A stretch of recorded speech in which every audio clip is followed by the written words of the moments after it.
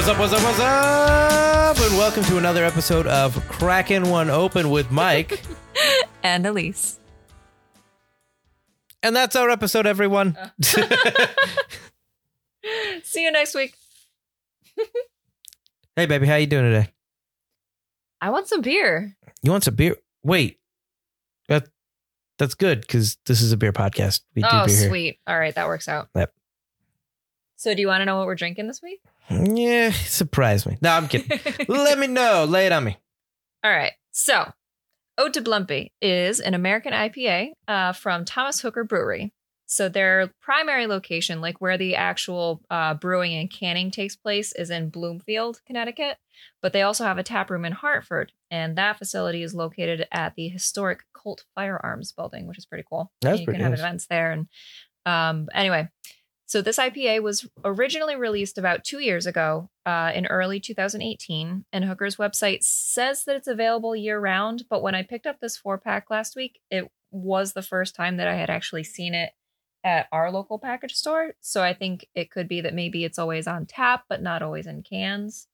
Because the store we go to usually has a lot of stuff from Hooker, like the super duper double Citra, their signature blonde ale, and their seasonal stuff like that chocolate truffle stout that you love. Oh, so we did the Christmas one too, right?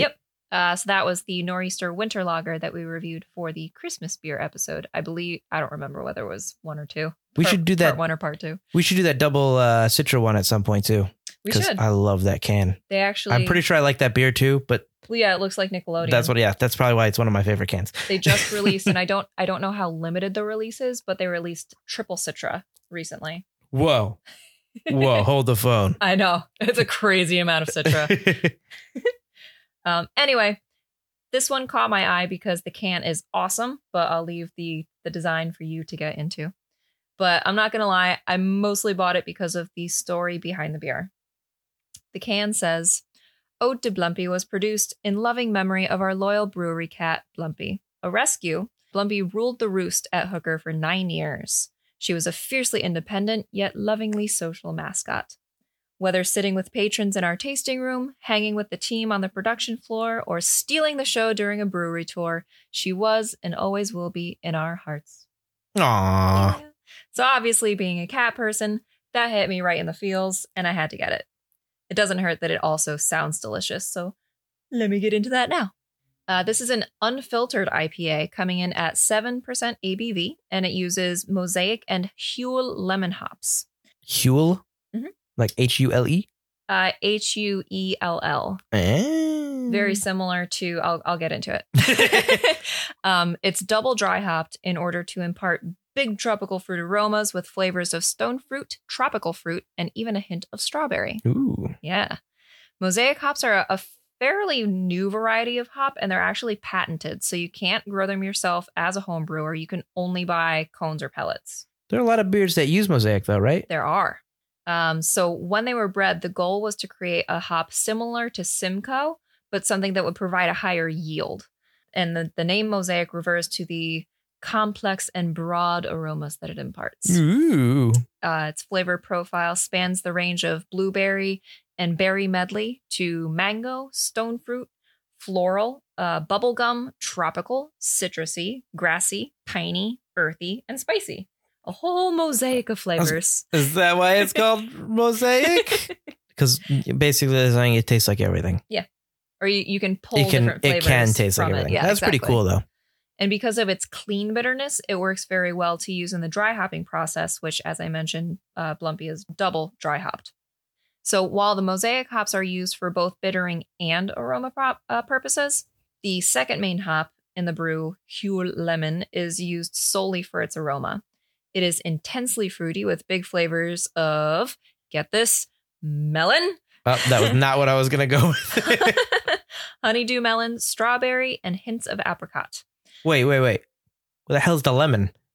It's Huell melon. Have I been listening to this wrong the whole time? You did. You didn't even hear what I said. I was getting God. really excited with some lemon. I have lemon on the brain, guys. It's because you talked to me about lemon earlier today. I did. And now that it's in my brain, I'm going to have a lemon later now. I do love melon, though, so I'm still excited. Yes.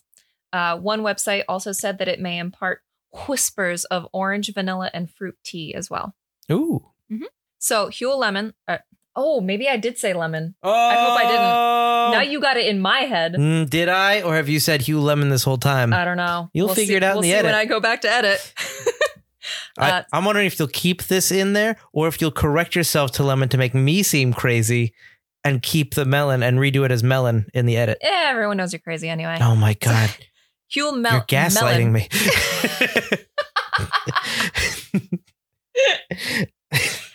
Is also sometimes known as Hallertau melon. And that may sound familiar from when I went over the classic noble hops from Europe in a couple episodes ago. But this variety leans more toward, you're crazy, more toward bolder, exotic flavor profile of New World hops, as opposed to the traditional German varieties. Interestingly, this hop is also not available for home brewers to grow themselves, as this one is protected under the European plant variety rights. Well, So, question, teacher. Yes. Teacher, Yes. how did America get it? That's a good question. America. So Huel melon is best used in beer styles that require a light bittering profile, which in this case paired with Mosaic it does. And it also pairs nicely with Belgian ales, Hefeweizens, Saisons, pale ales, and American IPAs, like this one. Ooh. So according to Hooker, Oat de Blumpy is brewed with an absurd amount of flaked oats, which gives it a rich and full-bodied mouthfeel. It's going to be light orange in color with a dense, persistent head. And since it's unfiltered, I'm guessing that it's going to be pretty hazy as well. Untapped gives it 4 out of 5 stars. And Beer Advocate gives it an outstanding score at 91. So since we haven't tried this one yet and it sounds delicious, shall we crack it open? Oh my God, you said the name of the podcast. Oh my God. Oh my God. It's so meta. All right. Oop, got some on the pop filter. It's all right. It's a crappy pop filter.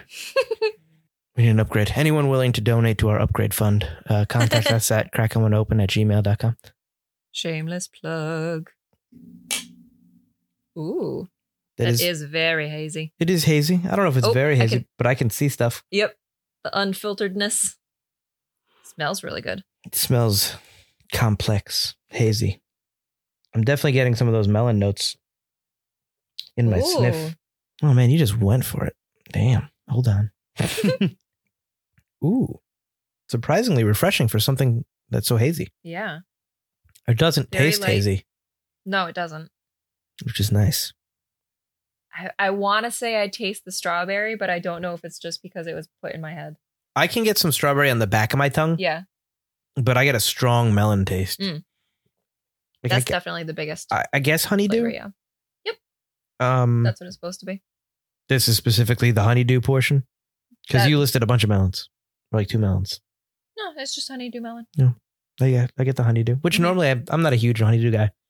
I don't dislike the taste of honeydew.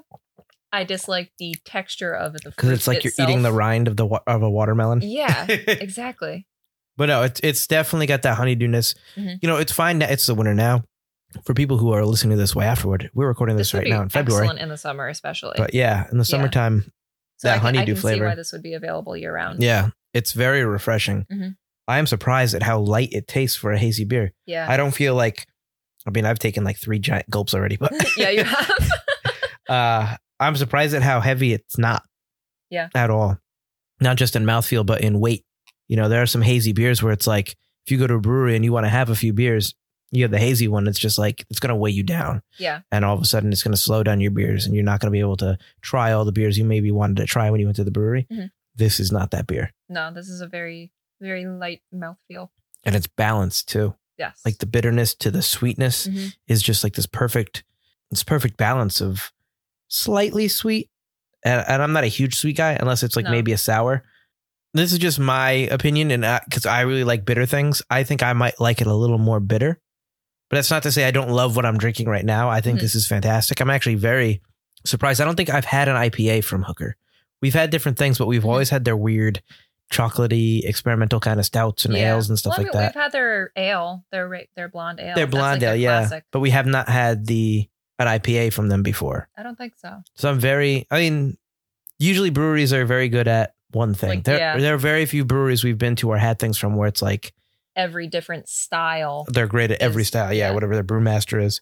Each one seems to have their own thing. But yeah, color me impressed. I love this. So just a little more bitter for my taste, but that doesn't stop my enjoyment of this beer. And if it were a little bit more bitter, I might say it wasn't great for some more warmer weather. That's also fair. But yeah, so drinkable and so hazy and so much sediment on the bottom of this glass. There is, yeah. Oh, wow. Which is fine. The sediment's not going to hurt you. It's not harmful. They just filtered out basically for the looks department. Exactly. The hazy beer is really to affect mouthfeel and style, not so much the taste of your beer. It's going to taste the same either way. Mm-hmm. Although I will say that I think it's more aesthetic. I would imagine it does affect how heavy the beer actually feels when it gets into your stomach, though. Like I know they say it doesn't affect taste, but yeah, the haziness has to affect how heavy that beer actually is. Yeah. When it gets down in your gut. Oh, I'm still drinking this beer. I'm forgetting to describe the can. All right. So the Ode to Blumpy can is really cool. It's got the Thomas Hooker Brewery logo up top, which just says Thomas Hooker Brewery. Very, very nice cursive font for Thomas and the Hooker in big, bold print letters. And of course, it's got Blumpy's story on the side, which Lisa's already read. And the side says character, steadfast and loving. Copious amounts of Mosaic and Huell melon hops make this unfiltered IPA stand out.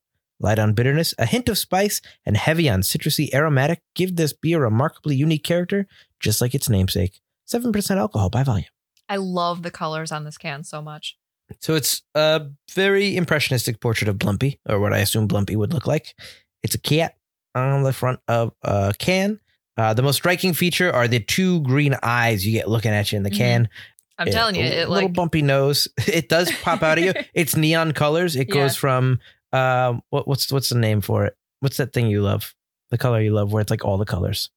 Why am I blanking? Oh, iridescent. It's kind of iridescent. Almost. It's got like the purple on the bottom, fading into an orange, fading into a yellow, which fades into a green, which fades back down into like a dark blue purple at the top. Mm-hmm. Blumpy's kind of sketched out, like I said, kind of impressionistic, kind of just like the fur kind of just explodes onto the mosaic of the can. Mm-hmm. The little button noses on the bottom with a little bit of a mouth drawing. And Ode to Blumpy is written in cursive, kind of very hand drawn, like someone whoever drew this just drew the title of the can onto it as well, which is very nice. Yeah. And obviously, like Elise said, the story really, it makes it very nice. Makes you sweet. Go, I guess I have to get this can. Yep. Yeah. Anybody who likes animals is just going to be like, oh, okay. And then obviously the sides have all the labels, the government warnings, all that good stuff that you need to have. And yeah, they're in pint cans. Which I feel like is becoming very much the norm. I will say we did go to Thimble Island Brewery for a brewery tour this past weekend. Mm-hmm. It was our second time doing a tour. We did a tour years ago, back when they were kind of just starting out. Maybe not just starting out, but they were a much smaller operation. Much smaller. Now they're actually brewing stuff for other people. Other breweries, like City Steam, I think, was one of them. Yeah. When we went there, they had only just gotten a canning machine. Yep. And it was this tiny little thing the size of probably the couch that we're sitting on right now. Sitting in the middle of this big room. And all they had were bottles. And this time we went in and all they had floor to ceiling in their warehouse were cans. I didn't remember seeing one bottle there. No, there were bottles. There was one bottling area. You saw a bottle? Okay. Passed, yeah. I mean, I know they're pumpkin beers in bottles all the time, but yeah, it seems like canning is the way to go, which I used to hate cans, but the new canning process, whatever people have done to line the cans, has really taken that tinniness out of cans. Yeah, definitely. Because I mean, I'll drink soda out of a can all day. Mm-hmm. And that could just be because, I'm used to it. But yeah, beer out of a can just tastes wrong to me. Or it used to. It used to. And now it's fine. Although I still prefer drinking it out of a glass. I'll still pour that can into a glass. It doesn't seem to affect the beer. Yeah. So yeah. This is awesome. This is really, really good. I might be having a second can after this. Ooh. We did get a 4-pack. I do want to drink. So that is Ode to Blumpy by Thomas Hooker Brewery. Check it out. In Bloomfield and Hartford. Yes, 2 locations. We haven't been there yet, but I would definitely be interested in going this summer. It seems like a cool place to be outside. Yeah, and considering that so far we've loved everything we've had from them, that would be a good place to go. Yeah. All right. So let's go on to some pop culture news and reviews. News and reviews. Brought to you by Insert Your Brewery Here. That's right. We're looking for sponsors. If you're a brewery who wants to sponsor this section of the podcast, let us know at crackoneopen@gmail.com. .com. So would you like to do news or reviews? I think I've been talking about the can last. I think it's time for you to speak while I drink some beer. You mean finish that glass? Yeah, I'll listen. All right. So this week I would like to follow up on my original review of the pilot for Zoey's Extraordinary Playlist, because now the second episode has come out. And in this episode, Zoey seems to be coming to terms with the fact that there's going to be song and dance numbers in her head at any given moment. So she's starting to embrace it, but she also is interested in trying to figure out how to control it. And I really dig the first musical number. It already seemed a lot more polished than the first episode, like as an entirety. And actually, I have a note here that says, "Are those the stairs from Ferris Bueller?" So I don't know where it's filmed, but the song and dance number where they go down the stairs in Ferris Bueller to Twist and Shout looked identical to where they were in this episode. So I don't know. You got to see where they filmed it. Although I thought they filmed Ferris Bueller in like Chicago or something. That's where it took place. But all right, well then it's probably filmed in LA. He's Abe, the sausage king of Chicago. I thought it was Chicago. I was going to say Detroit. I remembered it was Detroit or Chicago. I couldn't remember exactly which one. And I will also say that the brother, or the actor who plays the brother, looked so familiar that I had to look it up this time. He played Pallant in Bones. Christopher Pallant, one of the recurring serial killers whose episodes really weren't that great. But thankfully, he apparently has really good comedic timing, which works a lot better in this show. There you go. Yeah. So I really like Lauren Graham's character a lot. I think her name is Joan. I feel like for the character of a female boss, the writers found a really good balance of her being supportive, but also no bullshit, when it could have easily leaned way to like, go girl power. Or on the other hand, just coming off like a cold, hard bitch, which seems to happen a lot with that kind of character, the female boss. So she had a few kind of really funny throwaway lines in this episode too. That was nice. I totally feel Zoey on her awkward over preparedness for this new promotion, in that she mentions that she listened to a few podcasts. She's got meticulous notes. She's got packets and journals to hand out to everyone. She's like really going for it. That's totally me. Can I ask if one of the podcasts she listened to was Cracking One Open? That would be awesome, but I very highly doubt it. Oh, damn it. Considering this is a fictional show. There's a very like painfully awkward interaction between Zoey's crushee and crusher. And I think I just made those terms up, but if you listen to my review of the pilot episode, you'll know who I'm referring to. And I really liked their interpretation in this episode of I Want to Dance with Somebody that happens at the coffee shop. It's this slow and longing kind of interpretive dance instead of being bouncy and fun like the original rendition. It works really well sound wise, and it also does a good job of illustrating this whole group of people who are all together in this one place but still feel very alone, and you never really know what's going on in someone else's head. But I'm getting off track. The important thing is that in this number, Zoey learns that she can talk to her friend Mo, even though the dancing is still going on. And that's never happened to her before. So while it's cute that Zoey hooked up the lonely coffee shop barista with Max, her crusher, for his restaurant reservation, I'm not a fan of how she kept blatantly pushing him away after that to the point of being mean about it. I've never understood that. I guess you would call it a trope of like how to deal with someone having a crush on you is just like pushing them away. That does tend to be a TV trope for sitcoms and stuff like that. It does. And it gets even worse after that when she blows up on her team, obviously caving under the pressure of leading her first big project as a manager. So one thing I noticed that I really liked was in the whiteboard on the office in this scene, it says in handwriting, "You must learn to let go. Release the stress. You were never in control anyway." And at the very beginning of the episode, in Zoey's very boring and very empty apartment, the only thing that she has on her wall is a framed picture that says everything is under control. And the control is like the keyboard button. Get it? Because she's a programmer. And she straightens the frame as she walks out the door. So I kind of like that opposition, even though it's just a little detail in the background, or what would you call it? It's not like a juxtaposition. What's the word for it, film guy? I don't know. It's the theme. It's your lesson to be learned. Yeah, it's I don't know about motif. It does come around again at the end. So that's 3. Well, that would be the motif of the episode, the theme of your story. Yes. Okay. But that's I can't think of the word that you're thinking of on like the bookend. It bookends the story, but yeah, I can't think of the word you're thinking of, or if such a word even exists. It has to. I'm sure there is. Anyway, it's called Glückschlag. We just made it up.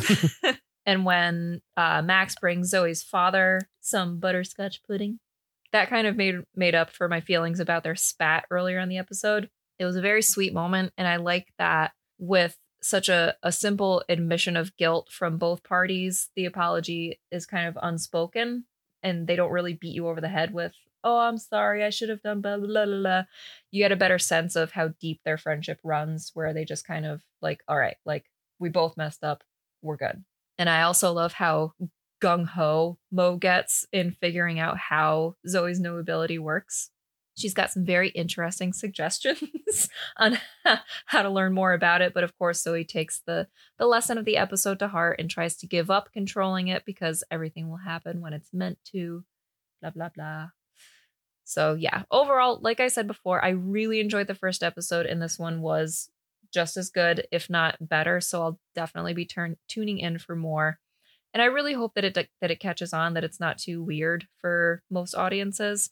It, like I said, it was kind of weird having the pilot air and then letting a few weeks go by before the second episode aired. I feel like that might lose some of the audience as well, but I'm sure it had something to do with they were changing the night from Thursday to Sunday, and then there was the Super Bowl and then the Oscars, so just bad timing. I will say this. Yeah. Here's what's working against it. Mid-season replacement shows don't usually last long. I'm going to give you 2 other musical examples. One of them is My Crazy Ex-Girlfriend, which did do well, but wasn't hugely successful. Yeah. There was another. I think it has a cult following, though, if I'm not wrong. It does. That's why it's lasted as long as it has. And it's on the CW, which is a smaller network. Okay. But on the other hand, you have the guy from How I Met Your Mother. Ted had a show last year on NBC that was a musical. That didn't last. Really? A few years ago. Oh God, I didn't even know that. a few years before, there was another musical show where people would bust out in the song. I can't remember the name of that either. It was on NBC as well, or ABC. Okay. That did not last. And here's what breaks my heart. Gallivant. Oh. Gallivant. Musicals don't last on TV. Maybe this will be the exception. Yeah. But it's a tough sell for a lot of people. It is. So don't get your hopes up. But who knows? I'm not saying it's bad. I'm just saying historically, musical TV shows are tough. Yeah. I'll keep my fingers crossed. I'll check it out. For you. Zoe's Extraordinary Playlist. NBC's on Sundays. Also streaming on Hulu.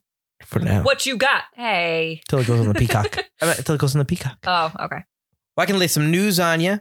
Okay. So we got our first look at the new Robert Pattinson's Batsuit, or a kind of maybe view of his Batsuit. Kind of. It was the crappiest reveal of crappy reveals. Yeah. I mean, if you're revealing it now so that when set photos are taken off when you film in public and you've only revealed like the littlest bit of here's what they revealed. His chest and his eyeball part of the cowl. You don't get the ears. You get his strong jawline, which he does look pretty cool in that Batsuit. Yeah. You get a little bit of the fact that Batsuit looks a little mechanical. A little bit more like pieces, which I like. It kind of looks like the Batsuit from like Arkham Asylum games. It looks like something that he's actually used his technology to put together, which I've always liked. I liked the Dark Knight Batsuit where it was like pieces and the blades all put together to allow him to move. Yeah. It's one of my favorite lines in the Dark Knight where he gives his designs to Lucius and say, oh, you want to move your neck. It's a novel thing, Mr. Wade. Like, not that I don't like the Ben Affleck Batsuit. I really thought that was cool, and I loved him in the role. I'm not saying the movies aren't questionable, but I liked him in the role. But the Arkham-style Batsuit just makes more sense. He's not somebody who has the suit under his clothes all the time and rips open his shirt. No. He gets changed. He needs to beat up bad guys. He's just a guy. Get a little extra oomph going with your punches and stuff like that. Yeah, that seems like a suit also that would be holding a lot of gadgets, like the stuff he'd use. Yeah. A lot of people are pointing a lot of attention to his chest piece, which kind of forms a bat symbol, but only kind of vaguely, which I kind of like. And it looks like they either serve a purpose, like it's some kind of tool, or a lot of internet rumors, which I also like, are it's made from the gun of Joe Chill, who famously in the comic books is the man who kills Thomas and Martha Wayne, his parents. I know a lot of people think it's the Joker that did it. In Michael Keaton, Tim Burton's Batman, it was Joker. And I think, if I'm not mistaken, something else made that the Joker who did it. And obviously in the Joker film, it's alluded to that the Joker, well, he's not directly responsible, incited the violence that killed his parents. I like that he puts that into his chest piece to remind him at all times that this is why I fight for injustice or fight injustice. But, or that it's utilitarian. Yeah. Like, why just put a bat in your chest? We get it. You've got pointy cowls. You already look like a bat. Your cape is a bat. You don't need the symbol. You're a bat. It's true. Man. The Batman. Man bat. Man bat. A lot of people are drawing comparisons to Daredevil. I think that's because you don't see a lot of his mask, and his mask is very form-fitting to his face, and it's all colored red. Yeah, but that was just the lighting. Exactly. So, yeah, it kind of looks like Daredevil, but you haven't seen his ears yet. You haven't seen any of the bat suit. It's like, all right, that's a cool reveal. Or lame if you wanted more. It's very stylized, like to the point of almost being like, ugh. Yeah, wait till the eventual Variety, Hollywood Reporter, Entertainment Weekly, one of those magazine covers come out and actually shows you what it actually looks like. Because clearly that's when they're going to actually reveal it. Yeah. I'm sure there'll be another reveal coming soon because, like I said, if they're going to film outside, people are going to take pictures of that bat suit. You're going to have to do a better job at revealing it than that soon. Yeah. Twist, he doesn't have pants. It's true. We didn't see down below, guys. It would make it more comfortable to fight crime in summertime Gotham. Right? He's probably got some fans built in there, cooling off that junk down there. Anyway. What did I say my other bit of news was going to be?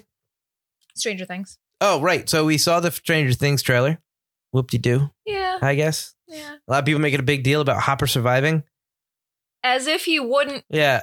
He is the show. The hell did you think was going to happen? That your own, like, you got two adults on the show that are your main characters. Yeah. You can't kill off the... I'm sorry. He stars in everything now. People love Hopper. He's going to survive. Even if he was a little bit of a buffoon last season. Yeah. He was a little more comic relief than maybe he should have been, which was a little out of character, but you still love him. And his speech at the end was amazing. So yeah, maybe, in some sort of way, I kind of hoped he died because it's nice to leave on that speech note. But you're not killing off what's arguably your strongest character. Exactly. No, he just became Eleven's father, kind of. He just kind of cemented that relationship toward the end. You can do that to her. It makes more drama, but you can't do that to him. He can't have learned his lesson. He can't have succeeded at becoming a father just at the last second. You kill him off season 4 when he's got a little more time to be that father. Yeah. Which now he hasn't because he has been away from her. So now he's got to earn that back again, which also. But we see he's in Russia. He's bald. He's definitely lost some weight. And he's building a train. Train tracks. Yep. And the Russians are forcing him to build some train tracks. To what we don't know. But we do hear at the end when we fade out the ominous clicking sound that of the Gormagon. It's Gormagon, right? Yeah. Okay. I was making sure I wasn't mistaking it for the Bones serial killer from season 1. Wait, now you've got me questioning it. Oh no, Gormagon is Bones. Fuck. Look up the one from Stranger Things. I don't want to. I want to remember it. Demogorgon. Yeah. Fuck. How do I remember the Gormagon? How is that still in my head? God, I hate that guy. He was one of the worst. Anyway, so at the end we hear the sounds of the Demogorgon in the background, which of course we found in the end of season 3. Yep. They had hiding in a little prison cell where the American was kept, who was clearly Hopper. Anyone at the end of season 3 who didn't saw it and went, oh, that can't be Hopper, or he dead. You're the worst kind of viewers.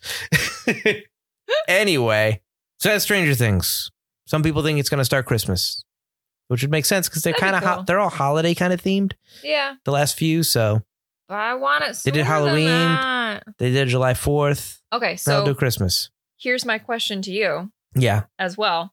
Are they going to use Stranger Things coming back for season 4 as an excuse to use it as a house for a 30-year running at Halloween Horror Nights at Universal? Do we want to go into some Halloween Horror Nights rumors? Sure we do. I got some news for you that I read today. Yeah? So apparently in a press release about the Halloween Horror Nights Hollywood Walking Dead attraction shutting down, the press release about it shutting down also mentioned, but don't worry, because it'll be back as one of a main attraction for Halloween Horror Nights this year.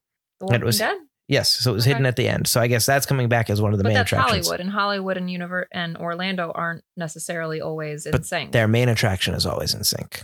Their two mains are always in sync. So at least we pretty much know what one of them is going to be. Walking Dead the first year that we went, correct? It was not it had gone away that year after being there for like 3 years in a row. So yes, what was the big one that we missed? American Horror Story. we didn't get to American Horror Story because the lineup was ridiculous. Yep. We didn't do Fast Pass. Yep. Which we've already broken down. We've already broken down for you. If you want to go back and listen to our Universal episode where we break down our hints and tips and tricks about going to Halloween Horror Nights, as well as what to experience there, go ahead and check that out. It's a nice callback episode. Thanks, baby. We called back some beer and we called back some pop culture news and reviews. Oh, snap. Oh, we're doing such a good job.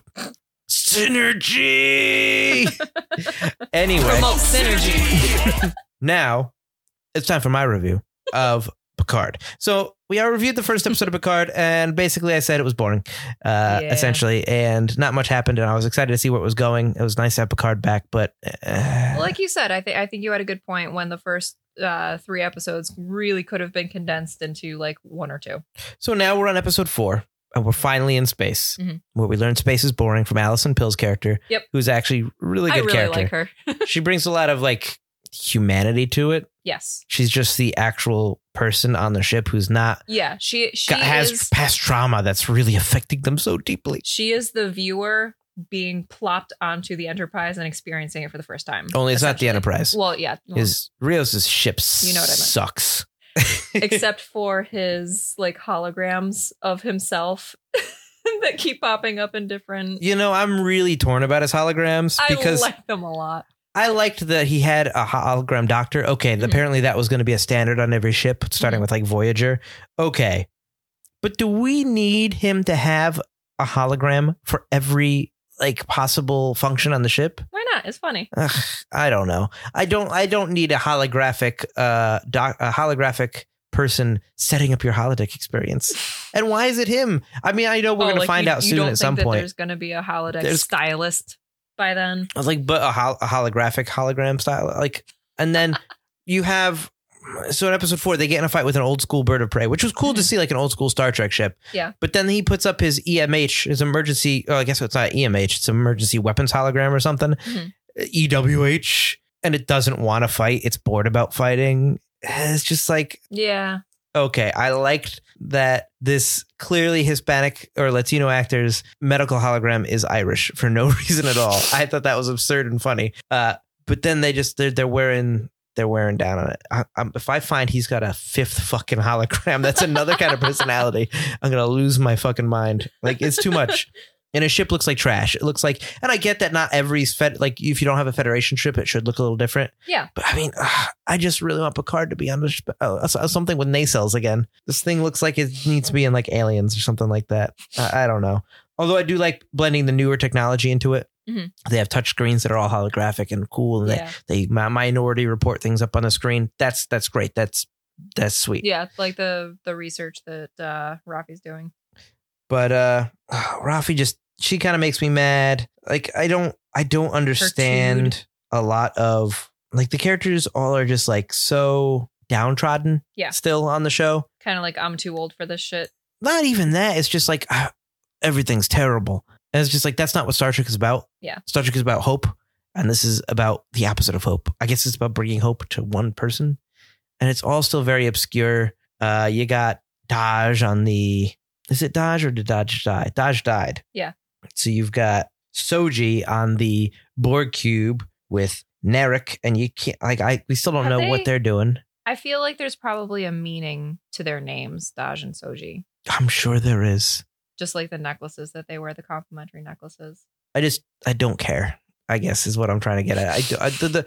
The show is, I'm glad Picard's back. And this episode is a big improvement. Yeah. So they go back into space. Picard gets on the planet. Unfortunately, these Romulans are elves now. They're not Romulans anymore. We're getting into fantasy kind of land. He goes to a sect of Romulan warrior women, nuns, who are raising this young boy who Picard was really good friends with, which is a very nice scene when you get the flashbacks and you see how he kind of helped the boy and wanted the boy to find new parents. And you get Picard going back to the planet now, and there's Romulans only, and people are bad, or humans are bad. And yeah, the only scene I really didn't like in this episode was when he like blatantly takes the sign. Yeah, off the bar that Romulans says only sign at the bar. and walks over it. I'm like, why? Yeah. Why? You're an 80-year-old man, Picard. Don't fuck with them. Yeah. He already told you there's 7 minutes until they can beam you up. And he does this to piss him off, knowing he'll be saved in the end. But like, they could kill you in sooner than 7 minutes. Yeah. They got a disruptor. They almost did. If your little Romulan assassin son, surrogate son, didn't save you. Yeah. Which, I mean, was cool and exciting. And it was nice to have a little bit of action on the show. But it's just, I did not expect him to just like slice decapitate the that guy? guy's head off. yeah, I mean, it was okay. It was a marked improvement from the other episodes. Mhm. Jerry Ryan's introduction, I didn't like either. No. So they're fighting this bird of prey, and this little ship starts helping them out and shooting at stuff. And then it almost, Why is she where's, out on her own? we'll find out next episode. Here's my problem. Mhm. It's not that she's there. It's, who's this guy? He's so great. I can't wait to meet him. They just say it over and over and over. Him, he, this guy, who's he? Mhm. And it's like, I'm sorry. First of all, that's an old trope, even if you do something that takes place nowadays, going he all the time. And then, guess what? It's a girl. Oh This is my the God. 24th freaking century. Yeah.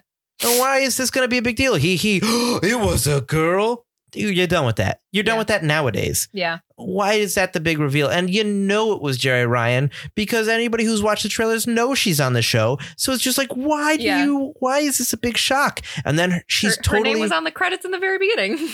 she's totally out of character when she gets beamed aboard the ship and just goes, you owe me another ship, Picard. She's not Marion from Indiana Jones. And until I get a new ship, Picard, I'm your new goddamn partner. Ugh. I really expected more from the show so far. I love that Picard's back on it, but it doesn't feel like Star Trek. No. It doesn't feel like it's going anywhere. It's taken 4 episodes and we're still collecting pieces of the main cast. You're a short form series. You're what, 10 to 12 episodes? Let's go. The Borg Cube stuff is going absolutely nowhere. They're doing this song and dance between Narek and Soji, and we don't know what's going on other than they're banging.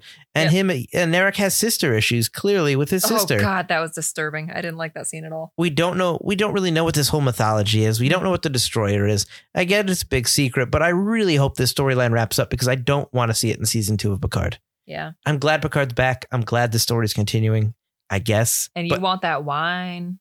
I do want the Chateau Picard, but I just can't endorse the show right now. If you're a huge fan of Star Trek and you haven't watched the show yet, maybe wait. I would say wait till it all comes out in CBS All Access, do the free month trial, and then cancel your subscription. Although, if you are a big fan of Star Trek, watch Star Trek Discovery because Discovery is killing it. Discovery is really good. And the short treks, they're mostly good. But yeah, Picard is just... that I've seen were good. Yeah, Picard is just... Not there yet. It's so frustrating because you want to like it because he's still really good. And it's not like the actors aren't doing a good job. It's just the story. The story it's the story that they're provided. Not Star Trek. I hate the Starfleet being evil storyline. And that's not even the main thing that bothers me. But that's kind of sucky. But because that's the main overarching theme right now. You can't really get away from it. You can't. And your actual mystery, I don't care. Clearly, you keep saying it's Data's daughter. I've got no proof of that other than he hallucinated about Data in the first 2 episodes. You get no Data connection. It's clearly the Romulans and Borg making people. I don't know.